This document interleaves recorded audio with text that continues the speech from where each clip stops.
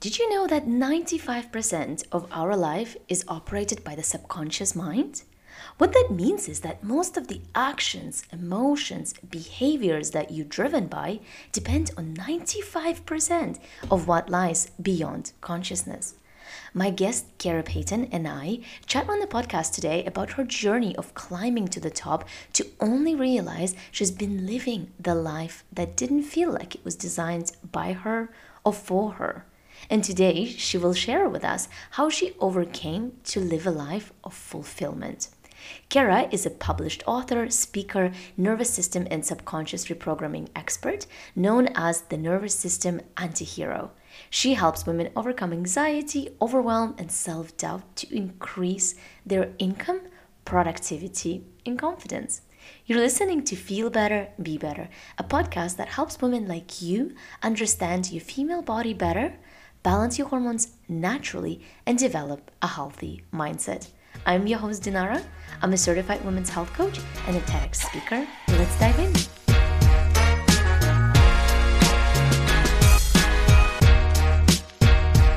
Oh, and welcome back to another episode of Feel Better, Be Better. I am super excited because I've got a very exciting guest on today. I'm going to keep it a little secret as to some of the stuff that she's been doing. But to start off, her name is Kara, and I'm going to let her introduce herself in a bit more detail. And today we're going to chat about authenticity. We're going to talk about nervous system. We're going to talk about subconscious programming. I think you're going to really enjoy this conversation. So without further ado, welcome, Kara. How are you? I'm doing very well. Thank you, Janara. Thanks for having me today. I'm so excited to have you on. One of the things that I'd like to start off with is just to get an understanding of how did you begin in this wellness journey? Who is Kara? Tell us a little bit about your story and how did you get where you are? A lot of trial and a lot of challenge and a lot of detours and a lot of dead ends. In short, just like anybody getting anywhere in life, it requires the figuring out and the unshelling of the old and recreating the new. But it's never a smooth process, and mine's no exception. My wellness journey started with kind of what I would call a life crisis. I had climbed the ladder of all the things that I thought were going to make life make sense to me and make it make better.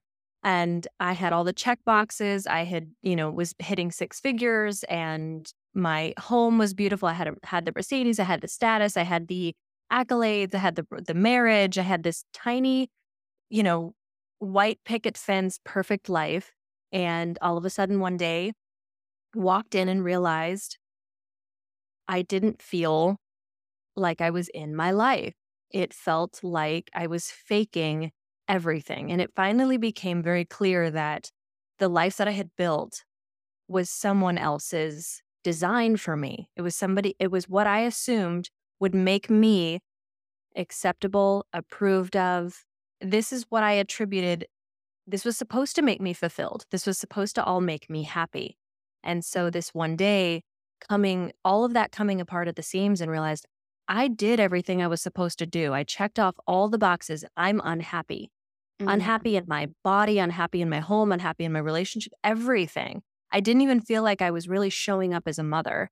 And this moment was very, very hollowing, very traumatic to actually realize, oh God, what next? Because there's no more boxes to check. There's no more hiding to do. And a lot of times that's where we get really uncomfortable is when we can no longer hide from something. We have to face it. And that facing it is probably one of the most uncomfortable life experiences we all go through. Is when we realize, oh God, this relationship doesn't work. This thing that I've been avoiding doing or facing or quitting or starting is now right in front of me. And there's no other numbing or distracting or avoiding that's left to do. And so I cried out to the universe, to God. I was a very, very heavy churchgoer in the religion. I clocked in, I showed up, I clocked in, I clocked out. I was doing that stuff, but I was praying scripts and Bible verses, and I wasn't praying from me. And so this was the first time I prayed from the pit of my very unhappy soul to God and said, if this is all there is to life, please let me be happy with this. Please let me have peace, because this whole thing has been trying to attain that. But then I gave the caveat, if this is not all there is, please break me open and show me what I'm missing, because I can't live like this anymore. I feel like I've been climbing and running forever just to get here and realized I'm nowhere. I don't even enjoy the view. You can climb the mountain, get to the very top, and realize you're numb by the time you're looking down at the view. So Tony Robbins very quickly came into my life after that. I Love that name. yes, I love that man. That was probably one of the best chapters of my entire life. It swept me off my feet, just like a life romance, where all of a sudden the questions that I had, these big life questions that I've been asking myself since I was 6 years old, 5 or 6 years old, in my dad's garage, having these big life conversations. And I would ask him questions that he would even say later on in life, you asked massive questions that could not be answered with where I was in my own life. And Tony asks those questions. That world asks those. The speakers he has on his stage, the volunteers, the staff, they're all asking these same questions. And I felt like I was home in a family of people that are big thinkers, that want to live big lives. And I participated in an event at first, and then I volunteered through events. I signed up for his Master University, which is, Life and Wealth Mastery, Date with Destiny, UPW, business. It's all of it. And for several years, I toured with him and volunteered at these events, and then was offered a staff position that unfortunately would have taken me to Singapore and had me traveling outside of the country for 3 weeks out of the month with 3 kids. That the conflict there is obvious. So I parted ways, but started my own thing involving not only the mindset and the thought piece that stays in our head that Tony teaches so well, but the emotional component, the spiritual component, the somatic component, the healing modality that is in the 80% of the work is what is stored in the body. And so then it kind of blended with the neuroscience of everything. And before I knew it, the Unshakable Woman method was created without even, I was using it on me first. I had no desire or knowledge or anything that I was going to end up being and doing what I do now and teaching this method to others. But alas, here we are on your podcast talking about exactly that. That is so incredible. And there's so much that you said that I want to double tap on. And specifically, I think some of the things that, and first of all, I appreciate the visuals of it just because it really does paint the picture. When you say you've been asking big questions and the stuff that was quite large, can you give us some of the examples? What are the things that were you so curious to look, I guess, to see the bigger picture? What are some of those questions? Actually, I'll never forget a loop. I'd love to share this loop because it was I remember being really incredibly young to have to have this spiral play in my head and realize that the depth, looking back in my 30s, looking back to this child and thinking about what soul was gifted her to have that type of questioning go in her head at that age. I remember thinking it was the question of eternity and foreverness. Foreverness, but, where we think of God and life and eternity and heaven and that, and just how it goes so deeply into a positive thing, but it almost satiates you. Like forever of perfection, forever of no life experience of the contrast, the just God being only love, only positive, only perfection, only all of it. I attributed heaven with this perfect day-to-day endless loop of no challenge, no trial, no contrast, no negative, etc. And I remember thinking, I don't want that.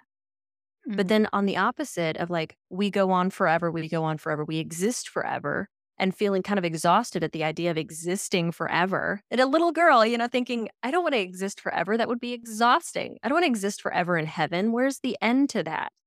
And then I remember thinking the opposite of and then this is where the loop started, is what if I never existed and nothing ever existed forever and ever and ever for all eternity as well? That nothingness for eternity. And that was the loop of, if I didn't exist and nothing ever existed, forever never had ever existed.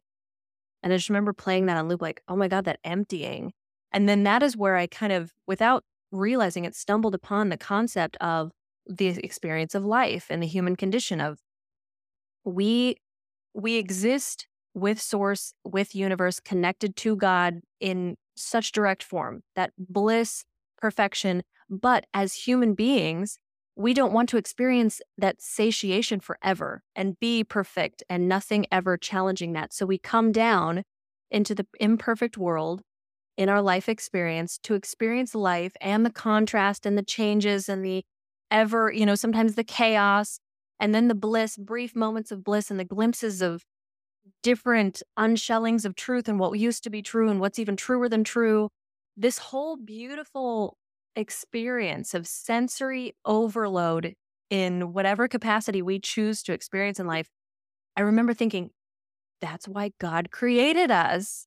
This experience of life. And my God, the further we go away from it, we have total free will of how little of God we experience and how much of God we experience. And if we move away, that's kind of the hell state that people talk about. And that heaven is when we are fully in alignment with that. And that occurred to me when I was single digits in years. And that's when it occurred to me really like, okay, you've got other things ahead. You can't just go get a job and do what everybody else. You have to help people understand and isolate them with their human experience and get them empowered to understand they have absolute autonomy over the life that they lead.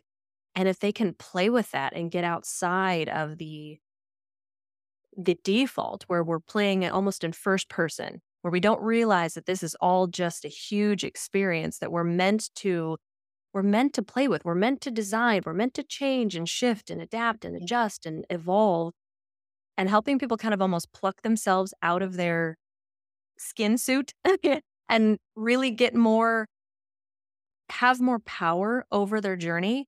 Yeah. That's having people wake up and look up. I can't think of a more fulfilling way to live. Yeah, I love that. And also, it comes down to, as we sort of think about the concept of heaven or maybe the perfect life, and in striving for that perfection, we really forget that life is probably 50-50. And we are here to experience all of those good and bad emotions. And the only reason how we would know that something is quote unquote bad is if we have the good and the other way around. So I love what you're saying, and I also love the argument of polarity and just how important it is to have both to truly have the fulfilling experience that we're here to experience. Mhm. I think Absolutely. so incredible. And one of the things that you touched on briefly is this topic of authenticity. And I think that with social media, and of course, we have a lot of online presence for so many people. And sometimes we can really get lost. Where is this? Who is really what is authenticity? How do we stay authentic in this digital world? And yeah, take us through your thought process on that.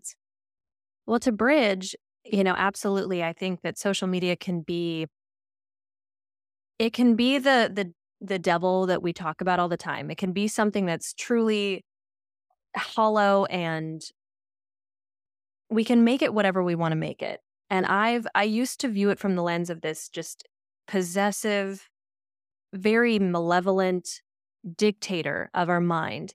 But when that is me going into a story of my lack of discipline in that area. And when I do operate with discipline, it becomes the tool and the enjoyment and the entertainment, provided I'm the one in the driver's seat with my use of it. And so that way it's not in the driver's seat using me and using our body's natural inclination to go, oh, dopamine. This is a dopamine button. Press, press, press, press, press, press, like a monkey that just, we're just obedient monkeys that go, this thing makes me chemically feel good, even though after I'm done, I feel like I've gone through a drug withdrawal.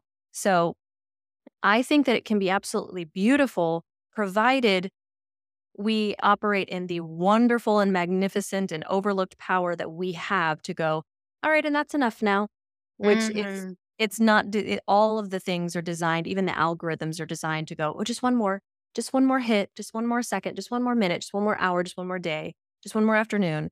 And I think that it's a slippery slope by design, just because the design, our focus, our attention is the product. And they know that. And marketers know this, and that the messaging behind marketing is literally to emphasize a thing that you're lacking, a thing that you don't have, a thing that you're not capable of, a thing that you're missing, and then immediately go, oh, but here's what's missing right here, and it's only $12.99 a month, or it's only $9.99, or it's only $97, and then you continue to go through that cycle. So if we can have control, absolutely, this thing can be beautiful. However, it's every single aspect of it is designed for you not to have control. So I think that if we have that mentality, we can use it. But the caveat is so much of it plays on the weaknesses of our fear of being authentic, our fear of criticism, our fear of poverty, a fear of being left out or abandoned or lost or isolated or exiled. We're designed for connection. And this thing absolutely parades around as connection, as a false sense of we're all interconnected. Now, we are to a certain extent. You and I wouldn't be having this conversation if some form of connection wasn't present in it. We wouldn't be connected now. And I feel that there's a lot of people that I've met strictly on the false connectivity that it creates, and then we've built authentic connectivity.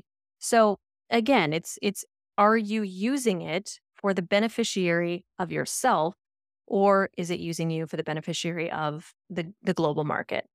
So when we think about what we want, who we are, what we do, what we desire in the world, what we desire to do, our impact, whatever it is that we are, our North Star, that end game goal, that finish line, can we define it with clarity? And can we define it with clarity and certainty? To know that we know that we know that that's what we want and that's who we are. And more often than not, most of us can't. We can identify the things that we don't want. We can identify what we're not. We can identify what we stand against, what we don't believe in. But that is and of 8.4 billion people on this planet, the process of elimination there would be endless. It would keep us stalled. And that's where a lot of us feel that we are. We exist in a perpetual state of stalling. We're just getting by, getting through another day, getting to tomorrow. And we can't really narrow down what it is that we want. So our daily lives are spent doing the busyness tasks, doing the procrastination tasks, stuck in some sense of, I'm not ready, I'm not qualified, I'm not enough, I don't have enough information, when that's absolutely garbage. But that is the modality that exists within not knowing what you want. That is your default by not having that clarity. More often than not, fear of criticism and fear of poverty are a secondary product of not being able to answer what you want based on, people call it fear of missing out on, that vacation, that relationship. Oh my gosh, I can't believe that they went to a wedding in Italy. I can't believe that she got the opportunity to do that. I can't believe they have a brand new puppy and they're already married. And oh my gosh, she's going to have a pregnancy announcement in 2 days. She already told me she's pregnant. She's taking these wonderful, perfect pictures. And I can't believe that she's able to wear those kind of clothes. I've always, she looks wonderful in that. I'm going to buy one for me. And we basically copy paste what we assume that person in the picture, the person on the boat, or the person in that first class flight or whatever is experiencing. We assume it. We make a story about it. We completely manufacture a movie in our heads about what we think they experience on a day-to-day basis because they shared that photo. We're gaslighting ourselves on what happiness is, on what fulfillment is, on what success is, on what beautiful is, based on this inundation of what it is presented as on social media. And so we're not actually fear of missing out because it's their target, it's their lives, it's their relationships, and what we're assuming they experience on a day-to-day basis. This whole thing is created in us, which is the key. That's the door, that's the key, that's the lock, that's everything. If I can assume so much of what they experience being on a boat in Greece with her new fiance, or this powerful, successful man in a suit with his $40,000 watch, or whatever I can ascribe to something that I feel I'm missing and something I'm assuming they experience because they're not missing it, I can surely then make that story about my own life, my own wants, my own existence, and what I would experience on the other side of attaining those things as well. If I can make their movie, I can make mine. And so I think that more so than the fear of missing out, because it's somebody else's target, somebody else's desire, somebody else's goal, somebody else's life. I think FOMO really should be the fear of massive ownership of what you want. Because I know people that have unplugged from the scene, unplugged from social, unplugged from the channels that can inform them of what they want, what they think they want. They unplug from it and they find what they do want. They find that their target was way over here, way easier to attain, and way more fulfilling than something that they participated in, this like gaslighting movie process. So authenticity, we could go about it with the process of elimination and decide, oh, that's so me. That's so me. But we're now copying and taking on somebody else's personality, somebody else's style, somebody else's desire, somebody else's relationship. Like, that's so me.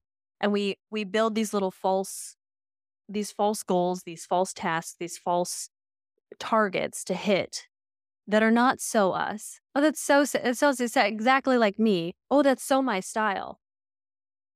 If you want to know your style, you want to know your desires, you want to know your goals, you can peel away all the other things that have been informed by other people. Or you can stop letting yourself be informed by everything. Now, for those of you that may look different, that may look like completely isolating, insulating, but I think it can be a lot simpler than that. It's a self-inquiry process that we can go through every single day. What do I want? And spending that time with ourselves and allowing ourselves to speak, giving that space. Because we have all this chatter, we have all this noise, and that noise is never going to go away. In fact, it's probably going to get even busier now that we have not only humans talking to it, but artificial intelligence talking to it and murmuring and echoing what humans are saying and just repurposing it. So we're going to have more noise out there in the world. And if we can uninform ourselves of the voices of the world and get clear on what our voice says and give it enough space to do that, and I think a daily self-inquiry practice is exactly that way, we can find our target. And a lot of times we will find our target looks very little like it used to before going through that journey. Okay, so I understand. Basically, defining your authenticity is the way that you recommend, and the way we recommend tuning into is through tuning into yourself. It's just by asking yourself questions and just spending that alone time and like really going into inquiring. Can you give a bit of more of a practical steps of how to do this? Yeah. Would this be done through journaling, through breathing, through X amount of minutes? Just because we as humans, we do like to quantify stuff about how to method. So tell us the stuff that has worked for you, perhaps for your clients, that we can implement. Well, even more on the journey of authenticity, everybody's is going to look different. And so if you naturally think in waves of written word, journaling can work so brilliantly with people. It frustrates me. I cannot, by the time I have the thought, my hand is not moving fast enough. Even the free writing without stopping all that, it just does not work for me. But I know people that have found the most brilliant revelations in their own thought process through journaling. So if that's how you work, absolutely journal. I spent so long being untapped into my body and knowing that there were things and signals and signs that it would give me. My nervous system would go immediately awry. When something wasn't right, I would feel it in my gut right away. It felt like my guts were laid over an electric fence line. I told my chiropractor that when we were first doing nervous system work, I said, it feels, when I'm in an anxious state, when I'm in a survival mode, it feels like my insides, my guts are being on a live wire. He was like, yeah, that's the way it signals you. So I am a very somatic person. And so my tap in, tune in, self-inquiry process looks to me like a daily breathwork practice. And when I don't, I can feel it. I can feel that emotional cache stack up where I haven't cleared things. I'm adopting somebody else's mood. I'm adopting outside circumstances. I'm getting informed by the outer world, and it starts to build and starts to cover that up. And that signal inside me it gets really, really loud. It goes, hey, there's a whole bunch of stuff on top of me. I can't speak very clearly, so I'm going to get loud. And so self-inquiry can look like a daily breathwork practice. For others, it can look like meditation. Some people do have the calmness and the ability to stay still in their mind and observe. And sometimes it's observing it while it's running 1,000 miles an hour Yeah. and just being able to take that thought like a waterfall and Mhm. stepping behind it. I'm not in the thought anymore. I'm not having those thoughts. I'm not the thoughts. I am the thinker. So when I separate just a little bit, instead of being underneath the waterfall of thought, I come back into the cave and now I'm watching it. And immediately when you make that shift in meditation where you're observing it, you're backed up from it. You have a little bit more space, which means it gets a little bit more quiet.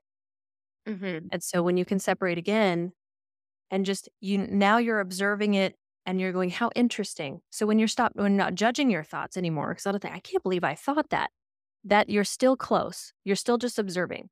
And because you're observing to the point where you can judge. When you back up a little bit more from that and you're no longer judging the thoughts because they're just computations. They're just information. It's raw, fed to you on loop, on default. That's the programming. It's just a computer going, I think this is information. This is an observation. This is a judgment. This is random wild ideas I pulled out from the ether. And we start going, what is wrong with me? All of these are wild. Then that must mean I'm wild. If we can back up and stop judging, we back up a little more and they quiet down a little more because we're no longer engaging. We're no longer involved or participating in the thought. And from there, you can back up and back up a little more. You stop judging anything. You stop making judgments about the thinker, about the thoughts. You go into no identity, no experience, no memory, no little micro identities that we give ourselves, like mother, Gemini, born in June, yeah, whatever, all the things that we can corner ourselves off of, and we stop judging the observer as well. We back up even more. So meditation can be another powerful one. But I like to, when I do journal, and if it's something that's more problematic, this can be a really, really practical step for people, is all of the stuff that is bothering you, all of the tasks, the questions that you have unanswered, the things that kind of are just taking space in your mind. Do a brain dump, which does look like journaling, but it's not the free flow of thought. It's just unpaid bill, conversation with boyfriend that hasn't happened, email past due, work project stuck point, need to go get groceries, haven't worked out in 3 days, like anything that's bothering you, just write it all down. Do a brain dump of everything and take a whole legal pad, fill it until you cannot think of another single thing that could be bothering you. And then one by one, either give yourself an action point, an answer to the question, something that would absolutely solve it right there on the spot. Respond to yourself, have a conversation. The conversation with your boyfriend, you already know needs to be done. So schedule the time, reach out to him, say, hey, can we talk tonight? Boom, that question, you already have an action point. You have now solved that. You're going to have the conversation. This is not something that's taking emotional bandwidth from you. Yeah. So that brain dumps are really, really great. And then I want to say the last way to move into practical steps is that often when we wake up in the morning, we are not doing the things that almost obey the laws of what causes energetics, what causes happiness, emotional high frequencies. We are putting low frequency foods into our body. And then the biggest catalyst is we're not keeping our small promises to ourselves. The things that we say that we're going to do that day. We say, oh, yeah, I'd like to lose weight. I want to eventually, I'd love to read like 20 pages. I don't have time. We should have an abundance of all of those things. We have an abundance of excuses and the ability to do anything that we want. But we wake up and we have our default. And that's the default that ends up screwing us over. But we judge the default like there's something wrong with us, not understanding that all of us have that default. We want comfort. We don't want to wake up at a certain time and go do 42 tasks that day and really show up with full energy and we don't want to go to the gym. Nobody wakes up and goes, oh, I really want coaching today. We don't want those things. If we set ourselves up, I have it on my list right here. I have this Post-it note of the things that, the Post-it note of all the things I know obey the law of when I feel my absolute best. What are the things I did that day? What are the things that I do every single day that set me up for that? And lo and behold, when I do one thing on that list, it's not the biggest wave, but it does cause me to feel like I have advocated for myself on some level. Yeah. When I do 2 and 3 things that day, I really feel like, okay, that was, can I do 1% better? Of course. But I feel like I at least obeyed some laws to keep myself stabilized and homeostasis. If I do 4 or 5, 6, 7, 8 or 9, I've got the whole list. I knew that the laws that create the happiest, most fulfilled version of me, I obeyed them. And every single time I feel low frequency, low energy, lethargic, in a bad mood, lost, anxious, depressed, whatever, more than 99% of the time I did half or less of those things on the list or none. And well, there are laws. What are your laws to be the highest, most authentic, most powerfully impactful, authentic version of yourself? Find those laws. What does that look like? And then write them on a Post-it, put it where you can see it, and notice that compounding effect of building that habit, building that muscle of self-trust and a relationship with yourself and keeping your promises to yourself. That creates the confidence of knowing you're capable of even being your most authentic self. Yeah, and I think the self-trust is a big one as developing. I think so many of us don't trust our own selves for the simple reason that we say, oh, tomorrow I'm going to go to the gym. And then we just don't really treat our words like law. And then we don't go. And it's just in the smallest bits. And like, tomorrow I'm going to eat salad. And then you wake up in the morning and then you're like, tomorrow, as you said, just one more day of this. And then we keep going. But in reality, what that tends to create is just, it ruins the relationship between ourselves and us. So next time we say that we're going to do something, actually, the other part of us is like, well, you're not going to do it. Therefore, we're making these false promises that are so much easier to really make simply because we know that there's no that accountability. When actually, when you have that to yourself, it grows your own self-trust. And I also love that you have those little notes because I think what it does and kind of reminding yourself how you will feel after you do it. This is how I go to the gym. Like it's as you said, like I don't necessarily wake up and go like have this incredible desire to do it. But I do, it definitely got better over the years. Now, the reason I think it did get better is because I'm like, well, if I were to ask my future self, the person who is me in an hour, what's she going to say? And then based on that answer, then you take the action. So I really like those. Yeah, I think they go very much in congruence, which is really interesting.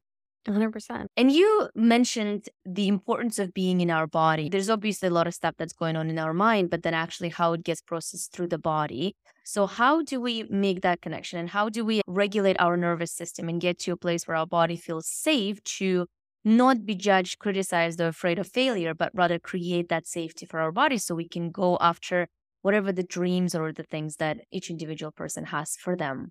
Yeah, and it's such a powerful, it's a superpower, honestly, because then it facilitates even more the foundation and the groundwork that you need to build the self relationship.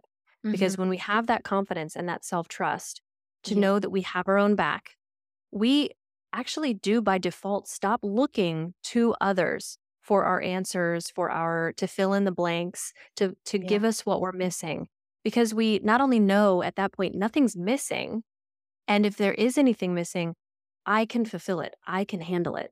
Whatever that answer is, I will find my way to it because it's self-referencing at that point. I'm not looking outwardly at the world to provide me because the older I get, the more I realize nothing out there.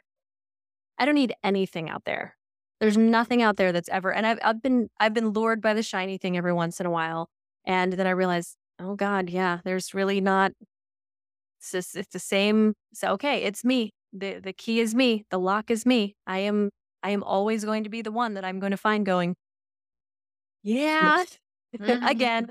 So in relationship to that, to create that safety, that is a you and you relationship forgery, because our reliance on something outside of us by default will always fail. And that's not saying that people are not capable of having your back truly through thick and thin. I have so many people in my life that are so wonderful that are a 4 a.m. phone call. But that's if all stars aligned and they can hear the phone call at 4 a.m. and they have the answer and they know what I need, and they, something, all of it's still ever shifting and temporary.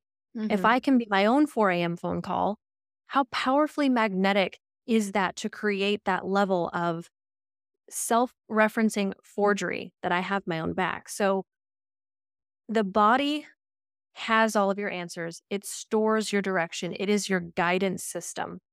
Everything in it will indicate to you whether this is a frequency or a vibration. We know there's so many times where we have a moment or an invitation, say in a new relationship, where somebody kind of gives us maybe something that looks like an orange flag. It's like, oh, I don't know. Those I don't knows, that's information. That's information. We get anxiety is information. Depression is information. A gut feeling is information. A rejection is information. All of it is still very, very powerful, but we don't want to face it. We don't want to do anything with it. We don't want to integrate it into our journey. We want to oh, that didn't feel good, so I'm going to stuff it. We think we're stuffing it. Where are we stuffing it? We're storing it in our body. We're storing these signals, and every time we have the red flag or the intuition or something that tells us, this is a no, our body is saying that fully. But are we adhering to it, or are we ignoring it? And when we ignore it, we self-abandon. We have to go into a state of self-abandon. In order to move forward in the face of a red flag, there has to be a part of you that you've chosen. I need to lock you in the closet because you're going to tell me no, and I'm going. The more self-abandon that occurs, we know that this career isn't right for us. We know this move isn't right for us. We know that this, it's this shaving off a little bit of who we are in order to fit into a friend group, or in order to appease a family member, or chase approval from a God knows what. Yeah. All of that requires small little pieces of ourselves to go away. And I just heard this, my friend Matt Gottesman, if you could picture yourself like a 52 card deck, and every single time we make those little negotiations, we give them one. We give them one of our cards. We hide it here. We hide it there. And pretty soon we have nothing. We're a shell of ourselves. And so the idea is to basically reclaim all of that, because it's an internal process. We don't literally go give a piece of ourselves to a person that we were dating that wasn't right for us, or a father figure that it can never be made happy or something. We don't literally give ourselves to. So we can pull it back, but it requires that because it's all happening in the body. That storage and the emptying all occurs in our body on an energetic level. And so we can facilitate our own re-embodiment, our own reconfiguration to wholeness. Yeah. And in that, the most powerful and easy, low-hanging fruit, comprehensive tool that we can use is our breath. Controlled breathing moves things in and out of our body. If we take a slow, controlled breathing, sometimes it's a box breath, it could be hypno breath work, it could be any type of somatic therapy, moving it in, holding it however long you feel, and then breathing it out however long. Box breath is in for a count of 4, hold at the top for a count of 4, exhale for a count of 4, and hold at the bottom for a count of 4. You do that, and you're sending a signal, not just telling your body to go in a closet and calm down and chill out and shut up.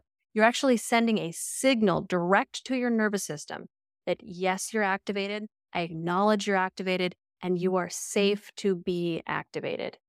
And then from there, that safety that you create in yourself releases it. Yeah. You may have still some things to work out on the outside, whether it be, you're in a relationship that's continuously causing you to self-abandon, but this at least regulates you. This gets you back into firm footing that you are safe while activated, creating a sense of self-safety, if that makes sense. Yeah, I love that. And I know that you have a practice that you specifically work on that you offer every single week or every single day. Is it? Would you tell us a little bit about us so those that want to join can do that? Yeah, it's a daily breathwork practice. It helps you wake up with energy. It helps you show up as your authentic self. Gives you an invitation using your breath to release things that are no longer working for you, no longer serving you. Anything that your body is going to organically surface as something that needs to be released. And you don't even have to know it up here with your mind. That's the beautiful thing about the body. It doesn't have to make sense. You don't have to understand it. You don't have to understand how or why or any of that. You allow your body to do what your ancient design is absolutely wise beyond anything that we could comprehend to do for us. Mm. And so it breeds you into a state of who you are, how you want to show up, releasing anything that you need to clear, embodying something that you want to adopt going forward. And it's a daily self-inquiry practice that absolutely sets you up for success, energy, clarity, vitality, authenticity. I love that. So how can people connect to it? Is it something that you do online over Zoom, or is it something that they do pre-download it? It is self-guided because everybody wakes up at a different time. So I don't want to create a barrier for anybody who has a different time zone. I want it to be accessible to everybody across the globe. So it's at karapayton.com/daily. And it will give them they enter an email and it will give them that practice and get them access to that anytime they want. I would even keep it open on your browser so that way you can just, as soon as you wake up in the morning, you can hit play and get right into it, which is the most powerful. Once you wake up, you have that real quick gap where your consciousness is not pitched into all of our problems, all of our complaints, all of our defaults, all of our identities, all of our anything. And you have that little open space where you can absolutely implement and implant any type of positive thought or new intention into your day where it's completely blank canvas. I love that. I think those are the moments like just before you go to sleep and when you wake up. For me, those are such an important moments for meditation and for breath work, just because this is where it really, really plugs in at the most purest forms and allowing to go Yeah. into that subconscious brain, which is amazing. Super fertile ground. Yeah, very fertile ground. It's just actually rather than waking up and just rushing into your phone, I don't know, checking Instagram and email, which just tends to create so much anxiety. And as you said, putting our body in this sense of like, this is unsafe from the moment I woke up, but actually waking up in this way is just such a different way of doing it. I love it. And thanks for offering it. Yeah, absolutely. Brilliant. This was such a wonderful conversation. I know that listeners, they'll probably have to listen to it a couple more times just because of some things. I think this is the first time when I was left speechless and I'm like, tell me more. Where is she going to go? I love with it. this? I'm so glad to hear it was valuable. Yeah, it was incredible. And for those that we're going to link your links in the show notes as far as the breath work, and how else can people work with you? How can they find you? I am very conscious about the social, as we talked about. And so Yes. I am not ever present. I'm not on Facebook or everything from Instagram is auto populated onto YouTube or TikTok or anything. But if you want to reach me, the person who's actually behind the phone, I'm on Instagram, and that's just Kara Payton with an underscore at the end. Brilliant. And we're going to link that in the notes. And I want to once again thank you so much for coming, sharing your wisdom, sharing your experience. And I do know that it will resonate with many because this is the topic that's becoming so much more spoken about. And I just think the safety of the body cannot be underestimated, both with the stuff that you do and also in my world of hormones and women's health. It's just, it's so massively linked. So thank you very much for your work. Yes, thanks so much for having me. I hope you enjoyed my chat with Kara, and if you found this episode helpful, don't forget to like, subscribe, and share it with other women who might benefit from it. And one last thing, if you are a woman who is experiencing symptoms of hormone imbalance, like weight loss resistance, fatigue, irregular periods, infertility, sleep problems, and you feel like whatever you've tried just simply doesn't seem to work, and maybe you're overwhelmed with how to navigate your health, In that case, I invite you to apply for my upcoming program, Hormonal Peace. It's a group coaching program that takes place over the course of 10 weeks, where I will guide you directly on how to get to the root cause of your hormone imbalances, how to heal them, and how to reconnect with your body and feel in complete control of your health. This isn't a program where you're left to your own devices. This is actually where I will guide you individually through 10 weeks of mix of one-on-one and group coaching sessions to help you implement everything you learn. The doors are open, and if you want to be part of it, the link is in the show notes to join us. Thank you very much, and until next time.